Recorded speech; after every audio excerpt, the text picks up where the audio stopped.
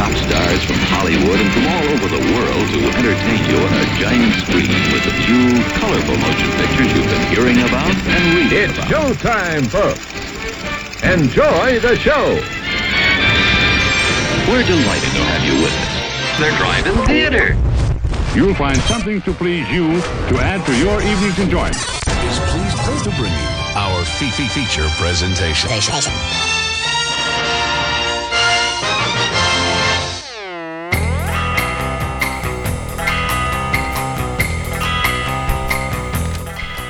What's up, everybody? It's another 8 o'clock Central Standard Time. You tuned into the drive-in speaker box. We're here. We're back. It's another week, man. We're here with you, and I'm your host, the Boom Operator. I'm Slick Doggy the Grip. That's right. Is it a little dark in here? I think my lights. Bit. My lights need to be. It's warmer because it's fall. It's going into holidays. I know. It's got that warm. It's all the leaves are turning. Yeah, the got the fireplace going. Oh, nice. I don't know, but hey, Knox just Subbed subscribing. up from Knox Solid. Boop boop boop. Shout out's already going out in the chat. Sam about to rock the show on his Apple TV while he's getting on the treadmill. We got Tony Garrett tuning over on Vince YouTube. Subscribed again too. Vince getting that re-up, that November re-up. Gotta Thanks, keep Vince. those sick emotes. Foreign film. That's right. Those foreign film emotes. I know he's gonna blast them in the chat here, of course, showing off to everybody. And if you guys Chat Blaster, they call Chat Blastington the second. But if you guys are listening at home on a podcast or something, wherever you get your podcasts, be it Spotify or Tuned In or Google or Apple Music or whatever, and you're like, who are all these people? Every Monday night, 8 o'clock Central Standard Time, we film this live.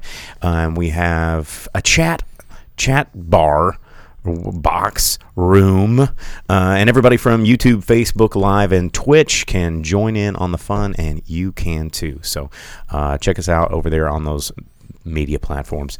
Sup, Adam Zimmerman tuning in on Facebook. He sent us a message in one off live and was like, I always never get a chance to tune in live, and he's like, I always want to comment, but here he is live. Yeah, turn on those notifications and subscriptions. Let it be known to you what time it is that we do this. Yeah. Well, and also coming in late, we've got the old producer. He's in the house just hanging out over there. He didn't even tell me that he was coming. He just walked in the door. I thought it was Jake, and it's not. No one told him he was going to be on camera. Well, I have the whole studio set up for like me to push all the buttons and all the doodads and the hoo-haws and the ping-bongs and all that shit that we do. Be careful who's hoo-haws and ping-bongs we're touching. But then the producer rolls in and he's just like, yo, what up? And I'm like, well, now I got all the stuff turned around. I had to turn it around for you. Put you to work, dude. But it's here we are. We're in the studio. It's good times. Anyway, tonight we're going to be talking about some movies. We're going to be talking about, unfortunately, talking about Disney Plus Day, which is a thing, and I'm going to make fun of it for a good chunk of time. But I went and saw The French Dispatch over the weekend. I'm going to be talking about that later in the program. What about you? Did you see any Indian films or anything? But nearly just as good. I did watch the new director's cut, Rocky IV: Rocky versus Drago, in the movie theater during its one-time only showing, complete with a live interview of Sylvester Stallone preceding the movie. So yeah. So we're going to be talking about that in the second half of the show. And Sam asks, are y'all in the bathroom from Saw? Yeah, it's kind of yellow in here. I didn't get a good chance to like set the lights and do the color temperature, so you're just going to deal with it. Because I'm the boom op, I am the director, I'm the cameraman, I'm the Twitch mod, I'm the all the things, and just didn't have time. I'm sorry, guys. Well, let's jump into the news. There's a lot of stuff that kind of was announced over the past week. One of the most disappointing bits of news that I don't know if you heard about this, and I feel like we had kind of made fun of this potentially happening, but it is really happening, and that is the Roadhouse remake. I know, same sound that I made. No. It's just, Roadhouse is one of these. You can't remake like Wade and Dalton and have You can't. total cool boys in Texas whooping ass. The thing about Roadhouse is it is like the quintessential B movie, over the top, punching, kicking. I mean, if you remember like TBS's Movies for Guys Who Like Movies, it was whoever was a producer on that station watched Roadhouse and said, "Hey guys, I got an idea for a series of TV or movies on TV, and we're going to start with this one." And Roadhouse, I mean, it's just like, every person that's ever worked in a bar has watched one of two movies, Roadhouse and Cocktail, and this is one of them. And do you know the three Dalton rules of bouncing? Show up with a car that you don't mind having the shit kicked out of. No. Don't live at your own place. Yeah. And it was rule number 1. Make sure you know Wing Chun. Rule number 1, never underestimate your opponent and to expect the unexpected. Rule number 2, take it outside. Never start anything inside the bar unless absolutely necessary. Movie. When he rips the dude's throat out, and he's like, "Gah!" Well, that was outside because that guy came and attacked it at the place he was living. And then rule number 3, be nice. Even if someone gets in your face and calls you a cocksucker, you gotta be nice. That was rule number 3. And sorry for ears in the morning with earmuffs. And the guy goes, "Well, what if somebody calls my mom a whore?" And she goes, "Well, is she?" And it's just such a great monologue. It's so good. And that movie is so good. Don't remake it. And do you know who they're going to cast as the lead, as Dalton-ish character? The Spider-Man kid, because they're putting him in everything else. Well, close enough. Jake Gyllenhaal. What? No. What? I know.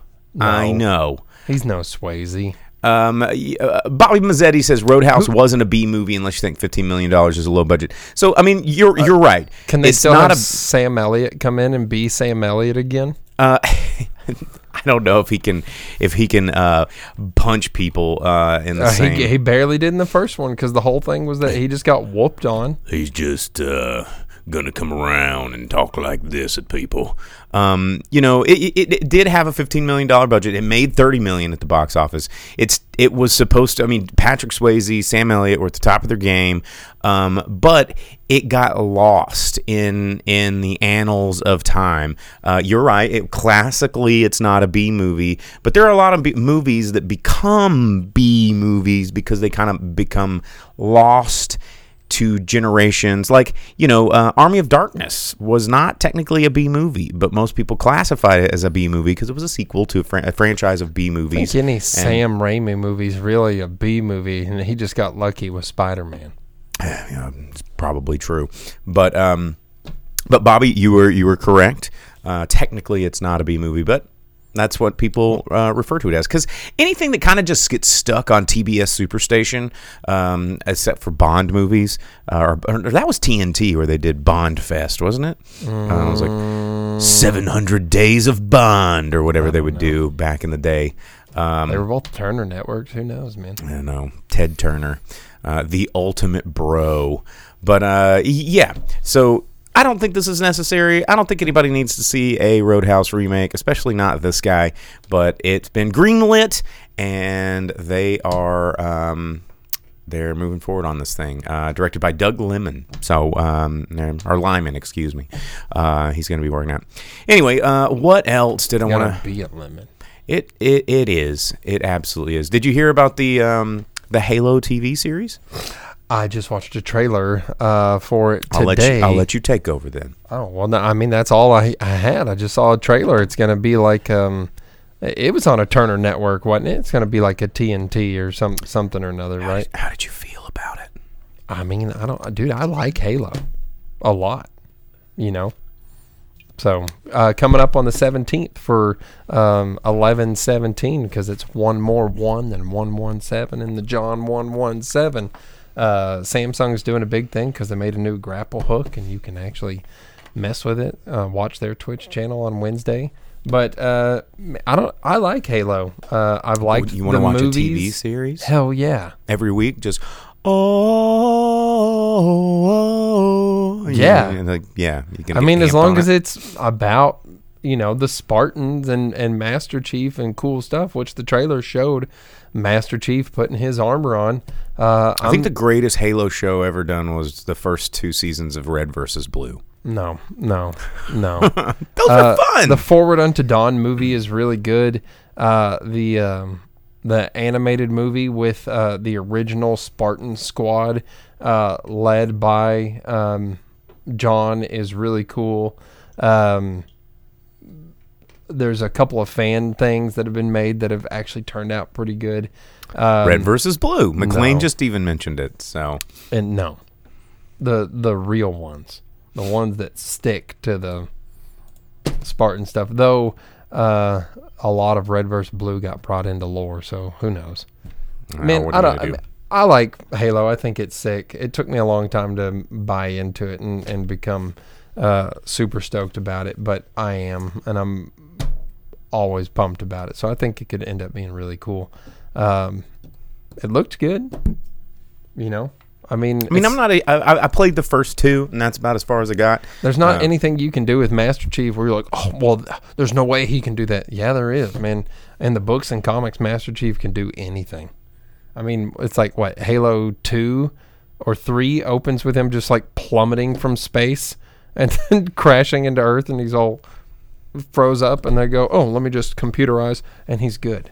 So there's not much that Spartan can do.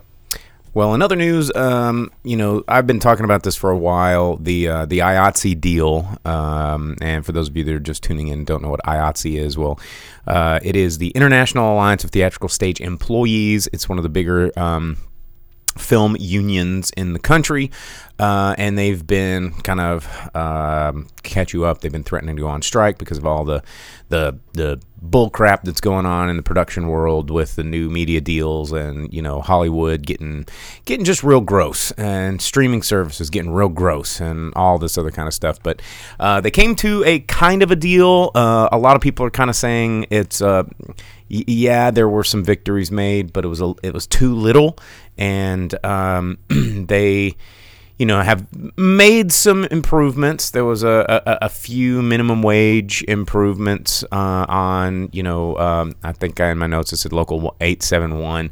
It doesn't apply to everybody. It only applied to low-paying positions like writers' assistants and art production coordinators, getting a bump from like $15, $16 an hour up to like 20-something. But it ended loopholes. One of the biggest things, the victory was, it ended loopholes on turnarounds. And turnarounds are the periods of rest that you have to allow a film crew member to have. So, the thing about working on a film set is you work when the light works. If you're doing exteriors, well, you can't shoot a daytime exterior outside. You gotta, you're always working. You're fighting the light. Interiors, you can do day for night. You can do all this kind of stuff. But most people try to shoot when the time of day it is in the shoot.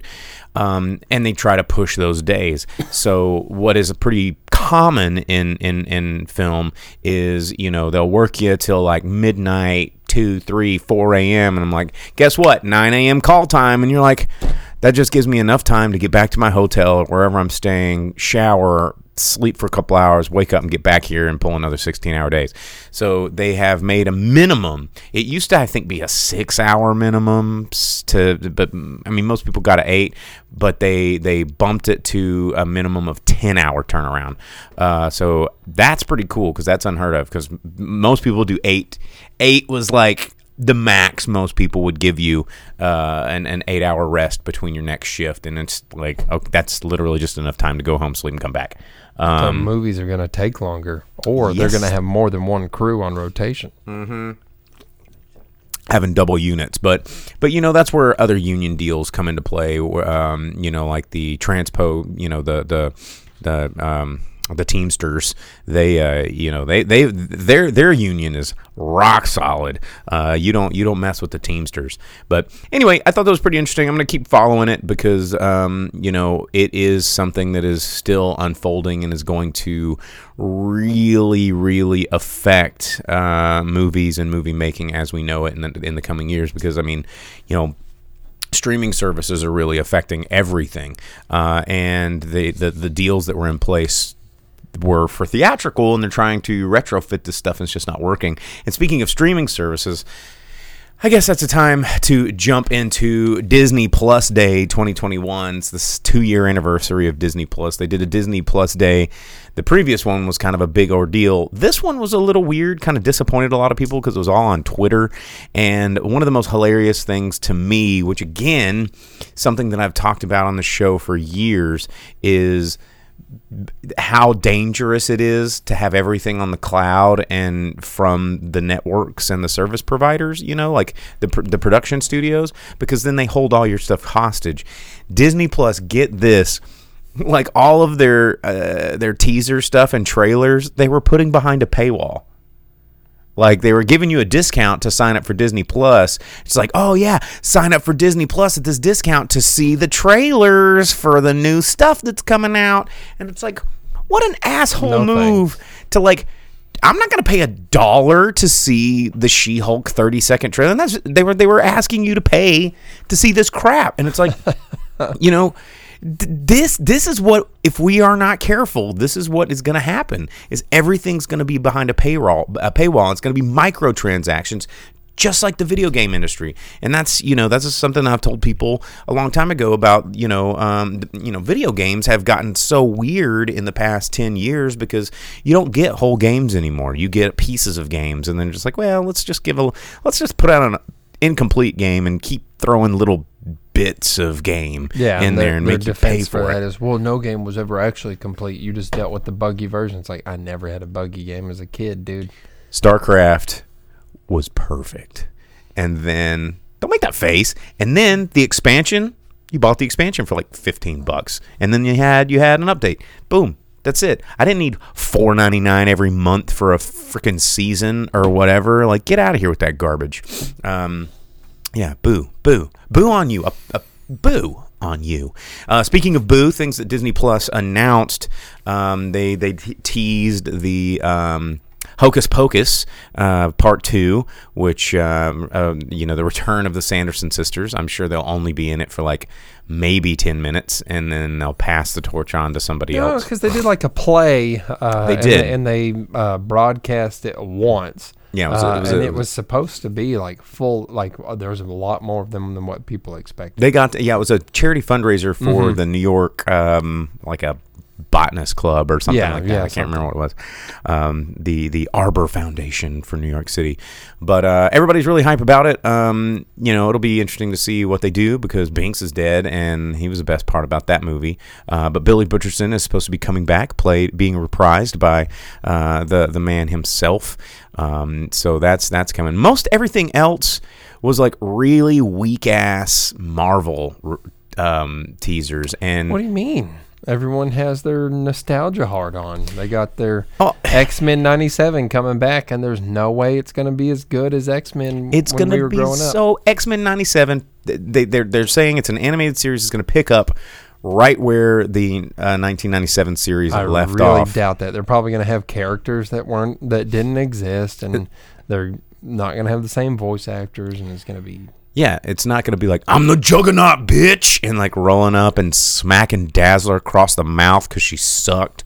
What? Dazzler rules. What no, she didn't. She came in with her little jacket and her glasses, and she's like, you guys need fireworks? Pew! And like, and then she got smacked by a Sentinel, and Professor X was like, what are we going to do about Dazzler? And the end. And then talking about Jubilee. Jubilee was the one in the cartoon. Was it Jubilee? Yeah. Okay. Well, wasn't Jubilee the one in the cartoon because they couldn't use Dazzler for some reason? Probably. I think that's what it was. Dazzler's a rock star. Lisa says it's going to be gender bent and no violence, which you're probably 100% correct. First episode, they're like, forget Wolverine. Here's X-23. No, Wolverine's going to come out and he goes, I'm a she now, bub. And chink, chink. And it's whatever, dude. That's what's going to happen. X-23. He has a clone. That's right. And he has a son. What's his pronoun? Huh? What's his pronoun? Do we know? X-23's? X-23. X-23 is the little girl in Logan, right? Yeah. So I don't know. It's going to be weird and unnecessary as a Moon Knight show. And Whoa, hey, Moon Knight can be super cool. it could be, but it's not going to be. No, because Moon Knight always starts out cool and then tanks by like they tried to do 20. that Cloak and Dagger show, and that was garbage. Cloak and Dagger's never been cool. No one has Cloak ever is liked them. Cloak is awesome. Cloak is awesome. No one has ever liked Cloak. I liked Cloak. I thought to the point where they always had their own comic, and no one ever really cared that they were mutants. Like, oh, I guess they're mutants, so that people like them because X-Men. No one's ever liked Cloak was cool. No. Anyway. Incorrect. Anyway, more what ifs, and the one that really stood out to me as just I told you so. It was ever since Guardians of the Galaxy came out, I was like, they're eventually going to figure out a way to do a Baby Groot movie or a Baby Groot show or a Baby Groot just shoving Baby Groot down your throat. And I was right. They announced I Am Groot, the Baby Groot Marvel television show. So with the success of the Baby Yoda show, they are now just going full bore into a freaking I Am Groot, Baby Groot show, and that can suck my butt. Like, I don't know. What does anyone watch these shows? Somebody does, man. I don't know. Who watches these shows? They're just, I don't know. Obi-Wan Kenobi, Boba Fett. Who cares a Fett? I don't. It's just, I got rid of my Hulu with live TV and just transitioned it into the Hulu, Disney Plus, ESPN combo thing, and I've never one time used my Disney or ESPN. It's just wasting money to waste money. Because that's how they do it. Yeah. Because there was like, cut the cable, go streaming, and pay twice as much as you ever did for cable. It didn't start out that way. Initially, it was like $40 for live TV and Hulu. I was like, sick. I'm telling you. And then it was like, now it's $125 and you get nothing. Also, you pay for no commercials, and there's tons of commercials. Bostradamus predicted this years ago, and I'm telling you, and here we are. Other things that I think are unnecessary. This one's actually kind of interesting news. The new Predator sequel, prequel, whatever the hell it's going to be. It's I can't remember. After the failure of the last two, I think it's just try it again. Called like Predator Prey, but it's going to be straight to streaming. It's not. It's going to skip theaters, and I don't know. Shane Black's 2018 quasi reboot, The Predator, was within acceptable tolerance. Bro, there was an Iron Man Predator suit at the end of the movie. It's because Shane Black directed an Iron Man, and maybe he just had to do it because he's just got such a hard-on for Iron Man now. I don't know. I don't know what Disney does to you when you direct one of their movies and what kind of brain worms they put in your ear like in Beastmaster and then turn you into some, neutered Dorcas that just can't do anything but the biddings of Mickey, the Overlord. It's like, oh, you'll do my bidding now, slave. And then, and you've got like Goofy in the back being like, oh, yep, bow down.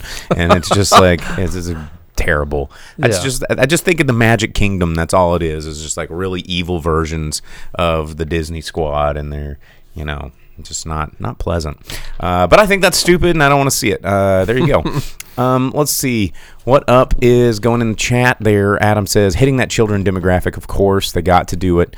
Selling it to these kids, But that's the weird thing that I don't understand about the way that these companies are trying to reach the kids. Because, and you think about it, like, the 90s was, like, kind of the last decade where studios were like, you know what? Let's make some really engaging content for kids. And then after that, they're like, let's just make sequels to the stuff that we made for their parents and see if those parents will shove it down the kids' throats for us. Well, it turns out people don't like it when you do things for kids because Big Bird tweeted out that he got his vaccine, and that became a big friggin' issue, didn't it? Big Bird rules. Yeah, Ted Cruz was like, no way, dude, you can't have Big Bird getting vaccinations, even though in 1972 he was vaccinated on television for measles to help prevent that spread of disease, but dude, by God, I won't have him getting a COVID vaccine. Big Bird is the real OG. They didn't even do it on the show. It was just a tweet about it. What little kid at Sesame Street age is on Twitter being like, I wonder what Big Bird had to say today? You know, like, better get up on it. And how did Ted Cruz instantly get like an alert from Big Bird? Is he like following Big Bird? Because then we got some problems. I think Big Bird's pretty cool, but I don't follow Big Bird on Twitter. Yeah, it's insane. I don't know. Sesame Street. What was that musical? That was like making fun of Sesame Street. It was oh man, from Chappelle Show. No, I actually saw it came to it's like that thing Walton in Arts Chappelle Center. Show. Yeah, it came to Walton Arts Center, and I went and saw it, and it was really good. But you can get the album for it. Someone in the comments is going to throw it up there because they've got. I can't remember, but it was Google. similar to that. Avenue Q. Thank you, McLean. Thank you, McLean. Avenue Q would be a different thing today. Yeah, maybe. You know what? Talking about sad news and stuff, though, things that, or I guess talking about things that parents and a different generation were into, and that and people just aren't aware of now. Willow.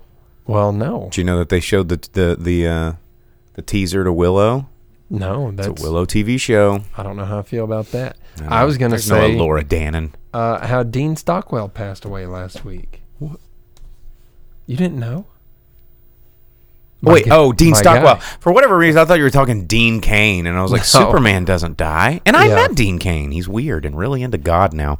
No, but Dean Stockwell, Al from Quantum Leap. There's a stogie and the calculator. A 93% chance in the next episode you're going to come back as an African American handicapped woman, and like that was every season finale where he'd look in the mirror and be like, oh gosh. Yeah, don't go back and watch Quantum Leap out of context, because do not. You'll be able to really take it out of context. There's one famous clip that I'm not gonna talk about here. Well, you didn't invent the clip. Talk about it. No, talk about it. No, because it has a word in it that I don't want to use. You don't have to use. You can speak around the word. Anyhow, Quantum Leap, very impactful, really good TV show. Dean Stockwell, actor in all sorts of things. But everybody knew him as from a child actor till fairly recently. He passed away at 85 last week. He'd been acting since he was a little kid. Dang. Yeah. How about it? Dang. Well, he has quantum leapt into the afterlife. Wow. Wow, he's dead. He's not going to care what I say. Yeah, Vince is watching Quantum Leap. Nice. Very good. Right now. But talking about things that are a total bummer,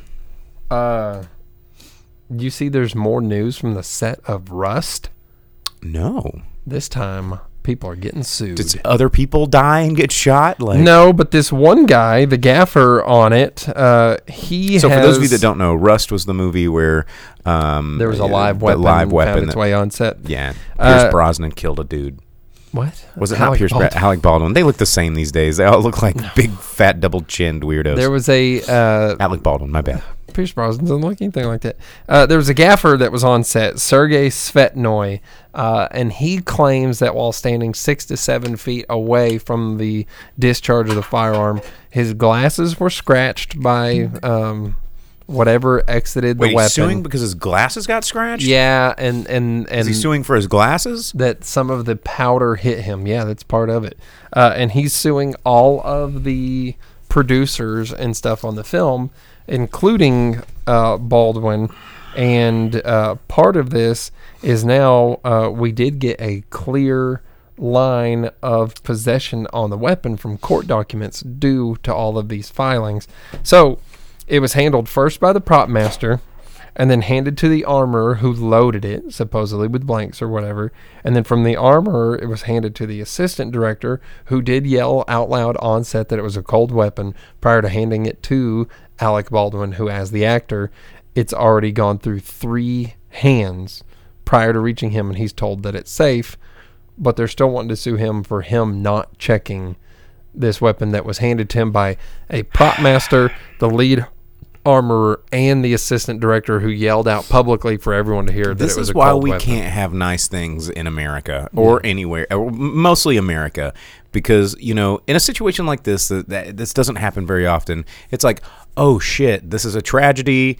someone is probably responsible, and we need to make sure that this kind of thing never happens again. And all this like stuff needs to protect people in the future. You know what's not going to happen? Nothing. We're just going to sue the pants off a bunch of people that you think that you can try and get money for, and then it's just going to create a whole litigation thing to where everybody's just going to keep trying to sue each other forever. And then that means insurance is going to go up even higher, and the insurance people are going to love it because they're like, dude, more money for us. And if anything changes, not to help or facilitate safety or protections of anybody, it's just because no one wants to get sued again.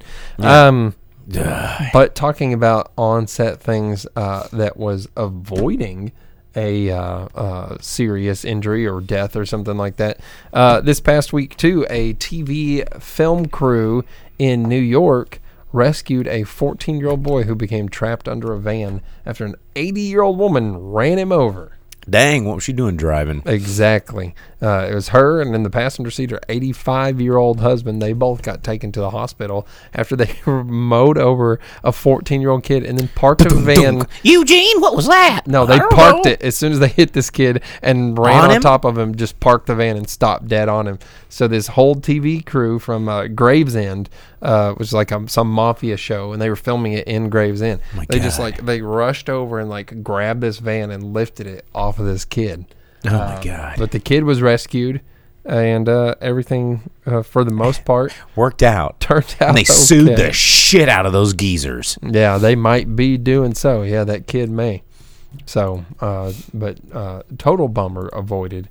Still not super rad for him. Wow. But how about that for that TV crew? Good on them. You see that in theater news, though, that Cineworld, the people that own Regal Malco Theaters, or Regal Theaters, they announced that they had the best numbers basically ever in the UK and Ireland. It exceeded pre-COVID time dollar bills because more people need movies in the UK than ever before. But they're only at about 80% as far as what US was watching movie-wise. So they're getting back up there US. But UK and Ireland, they're like 120%. They're like more people than ever are watching movies. We need to get caught up here in the States.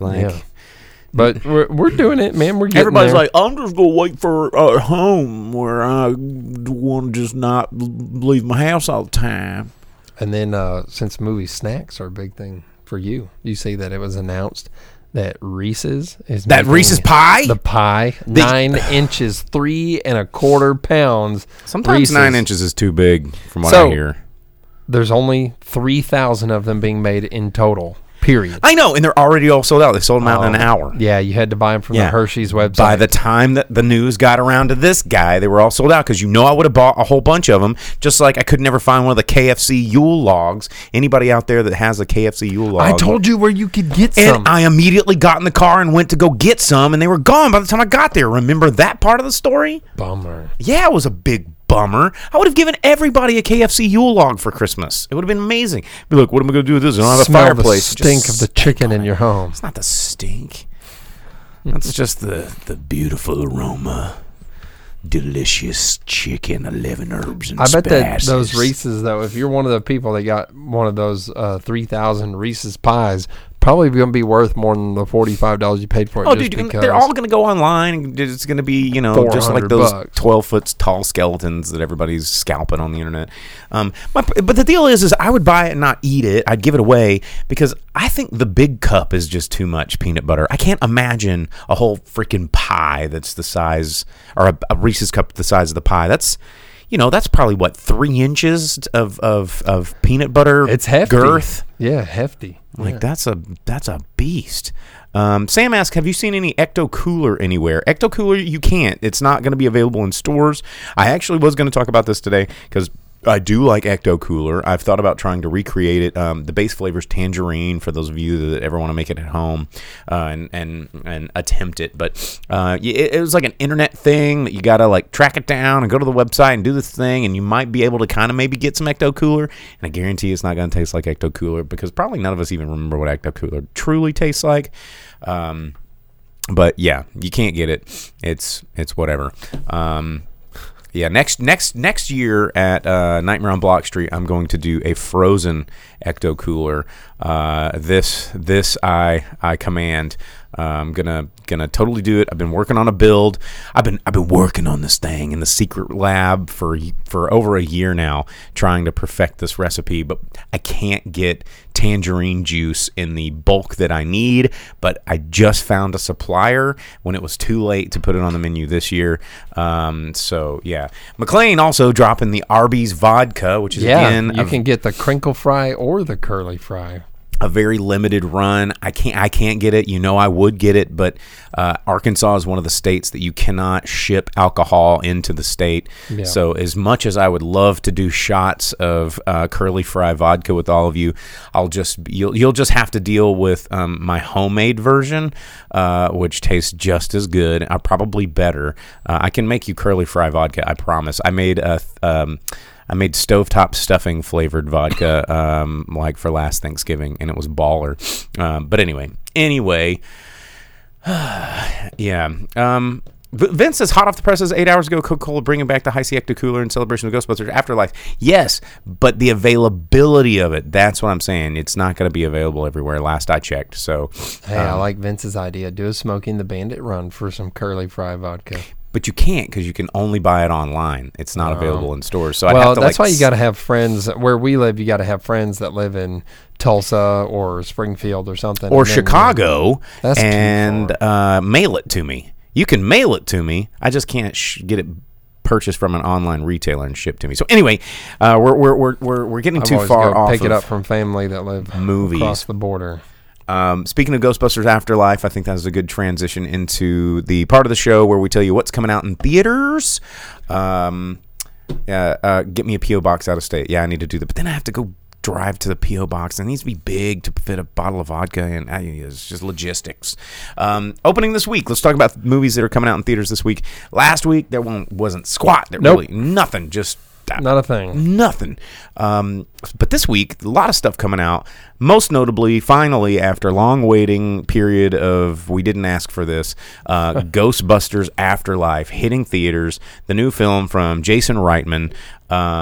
It's assembling the original cast or everybody that they could manage to get into it. Is Annie Potts in it? Annie Potts is in it. Sigourney Weaver's making an appearance. I think Bill Murray's making an appearance. Dan Aykroyd's making an appearance.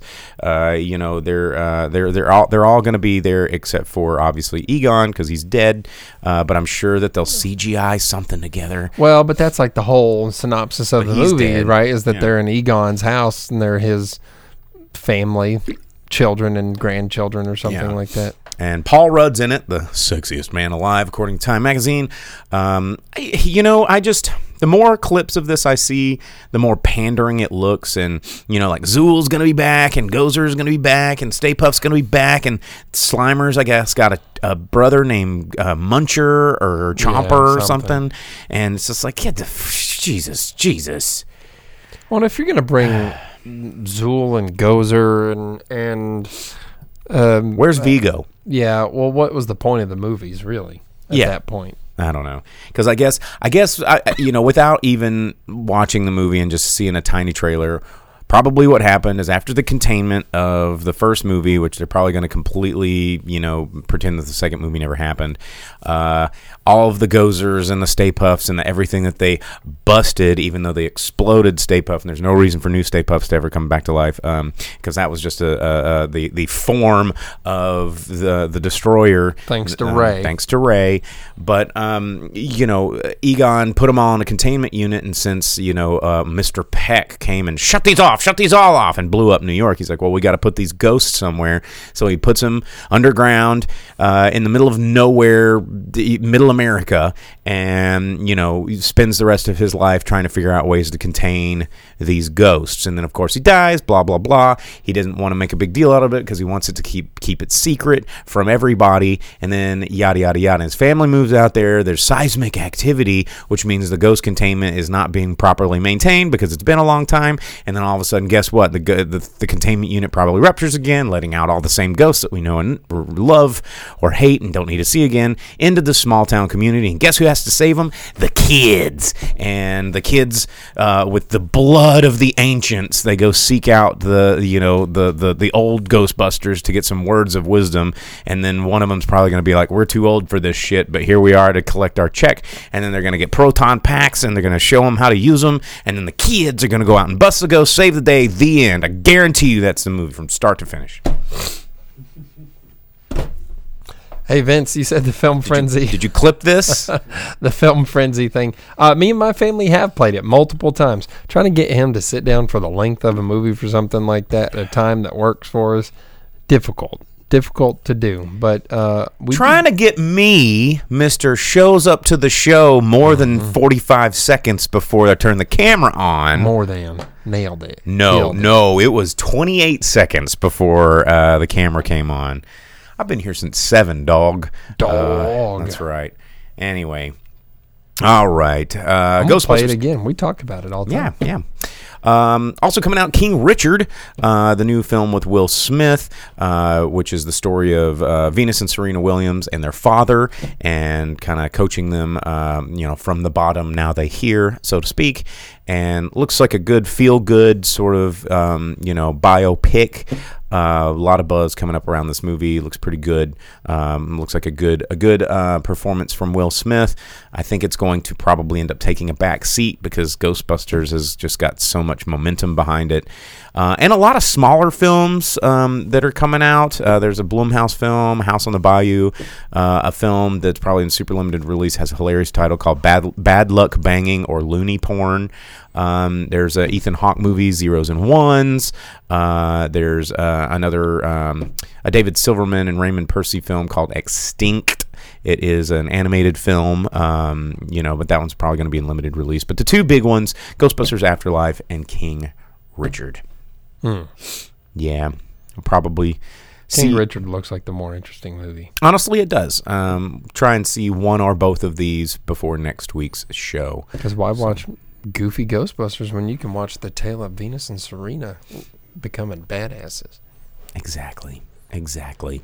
All right, well, that's what's coming out in theaters this week. Let's talk about what's in theaters right now. You want to go ahead and talk about Rocky? Yeah. Let's go there. Yeah, why not? We got 15 minutes. There's not too many surprises here. Because everybody's seen it already. Well, yeah, and that was the whole thing. So, Rocky IV, Rocky versus Drago. Is that what it's called? That's what it's called. So, it is the director's cut, brought by Stallone. It opened with an live intro. Him and Ben Minkowitz from TCM did an interview about Rocky, the whole series, and why 4 and what needed to be changed in 4, and why the changes were made. He said it was the most commercially successful movie. It had the biggest box office, but it was also the most flawed. And as a filmmaker, it was the one that he did not like, where it was and where it sat.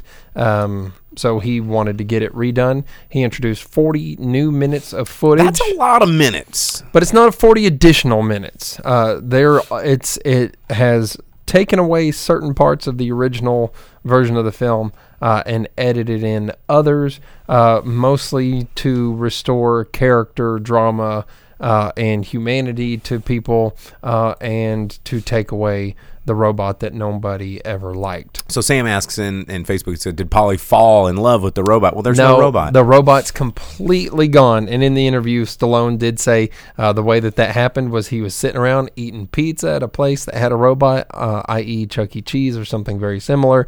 And he goes, whoa, I gotta have one of these in a movie. So he just threw it into Rocky IV to ruin Paulie's birthday. The thing that I think the robot has its place in this movie. Sure, and part of that's to show that where Rocky is. He's just stupid. Has too much money. He doesn't know what he's doing in his life. He's just like opulence is.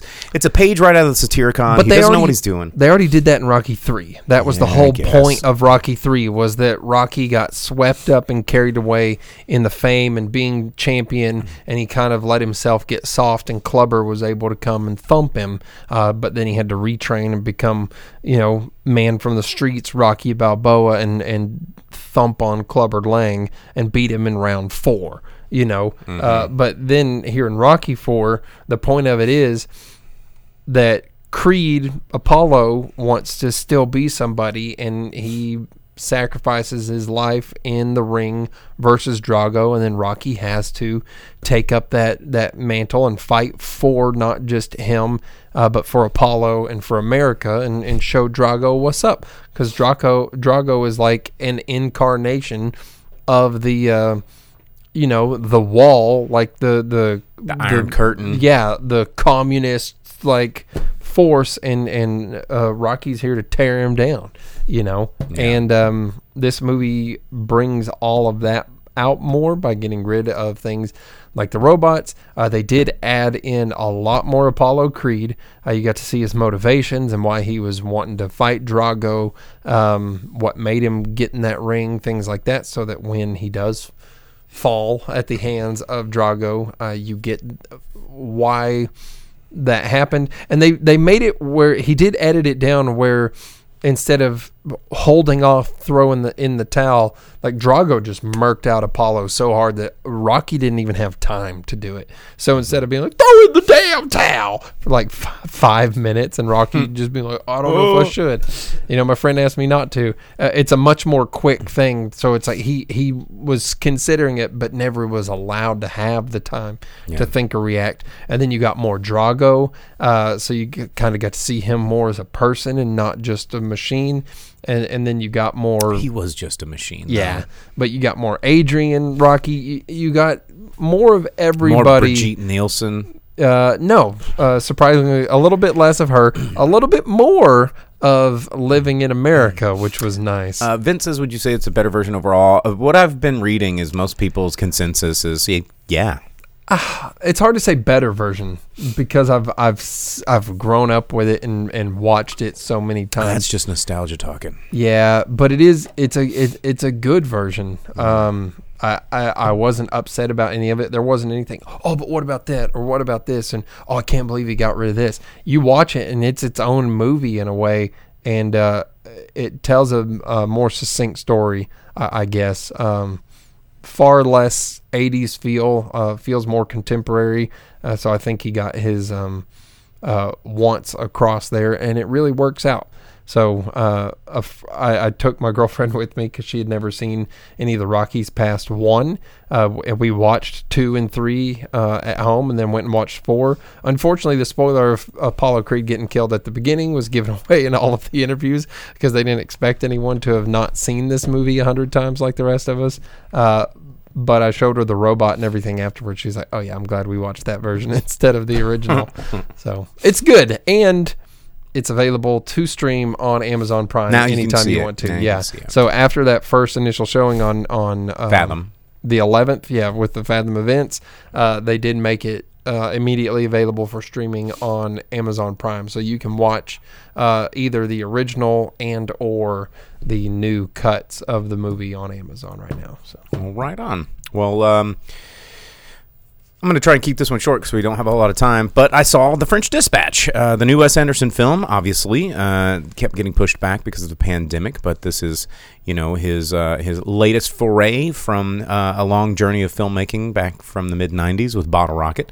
And this movie is an interesting departure for Wes Anderson. I mean, it is very Wes Anderson from start to finish, which can be something that you either really, really like or something that you really, really hate, because he does tend to have a rigid to the point of formulaic style, which if you like the style, then it makes it really, really fun. But if you just, I sometimes there was periods in my Wes Anderson viewing, which was around the time of Darjeeling Limited and Moonrise Kingdom, which I have now come to really appreciate Darjeeling Limited as a movie after revisiting it. But it wasn't until Grand Budapest Hotel came back, and I was like, okay, Wes, I'm back. I'm digging it. But Fantastic Mr. Fox and Isle of Dogs, I think, are his greatest. But that's just the animation lover in me talking. He's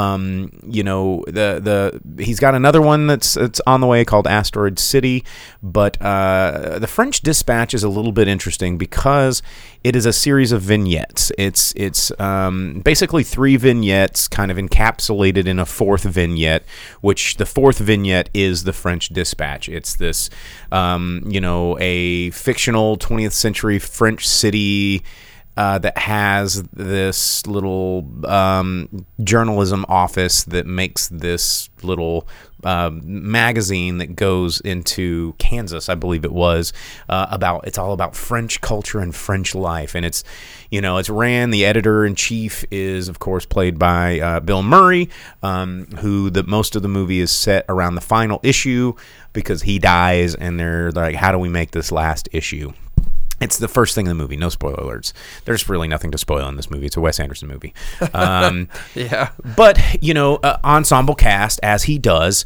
And, everybody, Benicio del Toro, Adrian Brody, Tilda Swinton, Frances McDormand, Timothy Chalamet, Jeffrey Wright. I mean, you've got Owen Wilson, Henry Winkler, Bill Murray, and Léa Seydoux, who has been on the scene a lot lately after being in the Bond films. And she's in this film as well. My issue with this movie, I enjoyed it overall, and I think the more I thought about it, the less I started to enjoy it, because as a whole, you don't... one of the cool things about Wes Anderson movies is you start to kind of either completely fall in love with some of these characters in their quirkiness, or just really hate them in their quirkiness, but they leave an impression on you.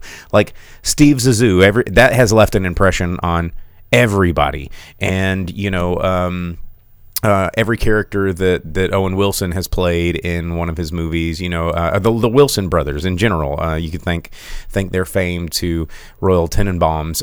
But this movie really didn't give anybody a time to shine and really get anybody any of these characters to really start to affect you. I think Benicio del Toro was the only member of this cast that really got their character the ability to just really flesh it out, because it told the story of his whole life, and he played this artist that was trapped in a penitentiary, and he did this modern art, and Adrian Brody was this art dealer. Most of the movie is centered around this vignette. Tilda Swinton's an art dealer. Léa Seydoux is she's like this guard that falls in love with Benicio del Toro, and most of the movie is centered around this, and rightfully so, because it's the most interesting of the stories. Then you get these little small bits by Owen Wilson, which was just like maybe 8-9 minutes of the movie. It was his little segment. And then Jeffrey Wright, he played Roebuck Wright's character, which was a food segment. And I don't know, it was just, after watching the Frances McDormand led segment where it was about this teenage uprising rebellion in this French town against the grown-ups, by the time it got to Jeffrey Wright's vignette, I was just kind of lost in it. And I love Jeffrey Wright too, and the story just it just kind of felt like it was treading water for treading water's sake. You had all of the stuff going on in traditional Wes Anderson fashion, all the multi-room pans and all the items being placed in a thing, and the minutia that makes the formula of Wes Anderson. And the thing that I did find interesting is he chose most of this movie to be in a black and white palette, which, Wes Anderson is very known for his palettes. His color palettes are very much a part of his signature style. But in this one, a lot of it was black and white, and I don't know if that helped or hurt it, because he's very locked into a thing and you kind of want to expect it. But I think he did well with it, because he would intersperse color at certain moments to make, make it come in and out of reading this as an article versus interpreting it in real life, then back reading it as an article. And like a lot of the black and white parts were when it was, you're reading these articles in the French Dispatch. At least it was like an emotional roller coaster without the emotional connection. And you're kind of right. There was just a lot of stuff going on there, but you just didn't have enough time to connect to it. And it just left me feeling like I wanted him to pick one. And I wish that for a movie called The French Dispatch, it would have maybe cut one of those vignettes out and did more about the day-to-day at the French Dispatch, because that seemed like the most colorful, interesting part of the movie that was completely left on the cutting room floor in lieu of these stories that the characters that existed in the French Dispatch were there to tell. And that was another thing that bothered me, because they spent the first 5 minutes of this movie setting up these colorful characters that were writing these things, like Jeffrey Wright's character. You do get Frances McDormand in this one because she is the writer in the... She's a character in her own piece, but Owen Wilson, you don't get much of him. You don't get any of Bill Murray, and I just felt that was, we were kind of robbed of it just a little bit. So, I don't know. Sam asks, how many, hey, wow, does it get? And you only got like one, hey, wow, from Owen Wilson. And he got like beat up by a bunch of street kids, which was pretty funny. Because he uttered those words. And they're hey, like, wow, no. Hold on. They straightened his nose the hell out of him. But for the most part, it's a Wes Anderson. It's one of, I'm going to say it's one of his weaker films. I would rank it, if I was going to rank it, I would put it up there with Moonrise Kingdom in terms of how I felt about it leaving it. For me, I think it's, Fantastic Mr. Fox, Isle of Dogs, Grand Budapest, Royal Tenenbaums, Rushmore, Darjeeling, Life Aquatic, Bottle Rocket, and then I'd put like this one, and it's just down there. So basically, it needs to be stop motion animation, or you ain't having it. Well, there was an animation segment in this movie that felt super out of place. It was not a good animation. It didn't fit, I didn't think, and Vince says he really wanted to love Isle of Dogs, and I did. And I don't know. I think I don't know. Maybe it's just because the everybody thinks that I'm not a pet lover. I'm not much of a pet lover. I'm a huge animal lover, and I think there's a difference. But as an animal lover, and a Japanese culture lover, I thought that Isle of Dogs was pretty good. Vince says he felt like he was the only person who didn't love Moonrise Kingdom. I didn't love Moonrise Kingdom, so you're not alone, Vince. We do agree. Least favorite of his, gotta say, didn't love any of the characters, and the color palette was lost. It was more Charlie Chaplin-esque, though. It did have some kind of Chaplin-esque vibes with, Wes Anderson's sort of dry, not quite slapstick, but that sort of abrupt, tongue-in-cheek, dry humor that. Not quite Monty Python either, but where it's just absurdist enough to be comedy, but dry enough to not be like ha ha ha ha. Just kind of uncomfortable, fun humor. I don't know. It's worth seeing. I thought it was. It's better. It's better than the Eternals. If you're gonna pick a movie to go see, don't see that shit.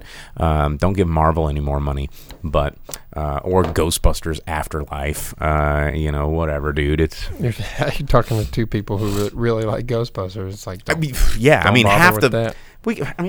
Jesus Christ. Hand me my ghost trap over there. You're talking to a guy who really loves Ghostbusters. I got Ghostbusters shit just like sitting all over the place. I don't think this has batteries in it, but I got my ghost trap. I got Slimer over there. We got the Ghostbusters toys right up. Where are they? Pointing to there. We love Ghostbusters, but that doesn't mean we're already automatically signed up to love this because it's Ghostbusters. Whatever. And Patrick Henry says, "Don't see Clifford the Big Red Dog." I didn't really plan on it because I don't have children, and I actually do enjoy watching family films and children's films, and they can be pretty fun. But Clifford just didn't really look like my cup of tea. So at least says even diehard fans get sick of pandering, and who likes pandering? I don't know. I don't know. Vince wants us to, he says, work on those worsts of the year lists. Well, I guess we can watch Ghostbusters for that. Yeah, there you go. Or Clifford. Or Clifford. I mean, we'll probably end up watching most of them because there wasn't a whole lot, and the way that the worst of list works, guys, is it's theatrical releases. So. Oh, Sam, hand me my ghost trap. That's got to be the nerdiest thing he's ever heard. How is that the nerdiest thing he's ever heard? Because you're on the show. Wow. And like, where's your One Piece necklace?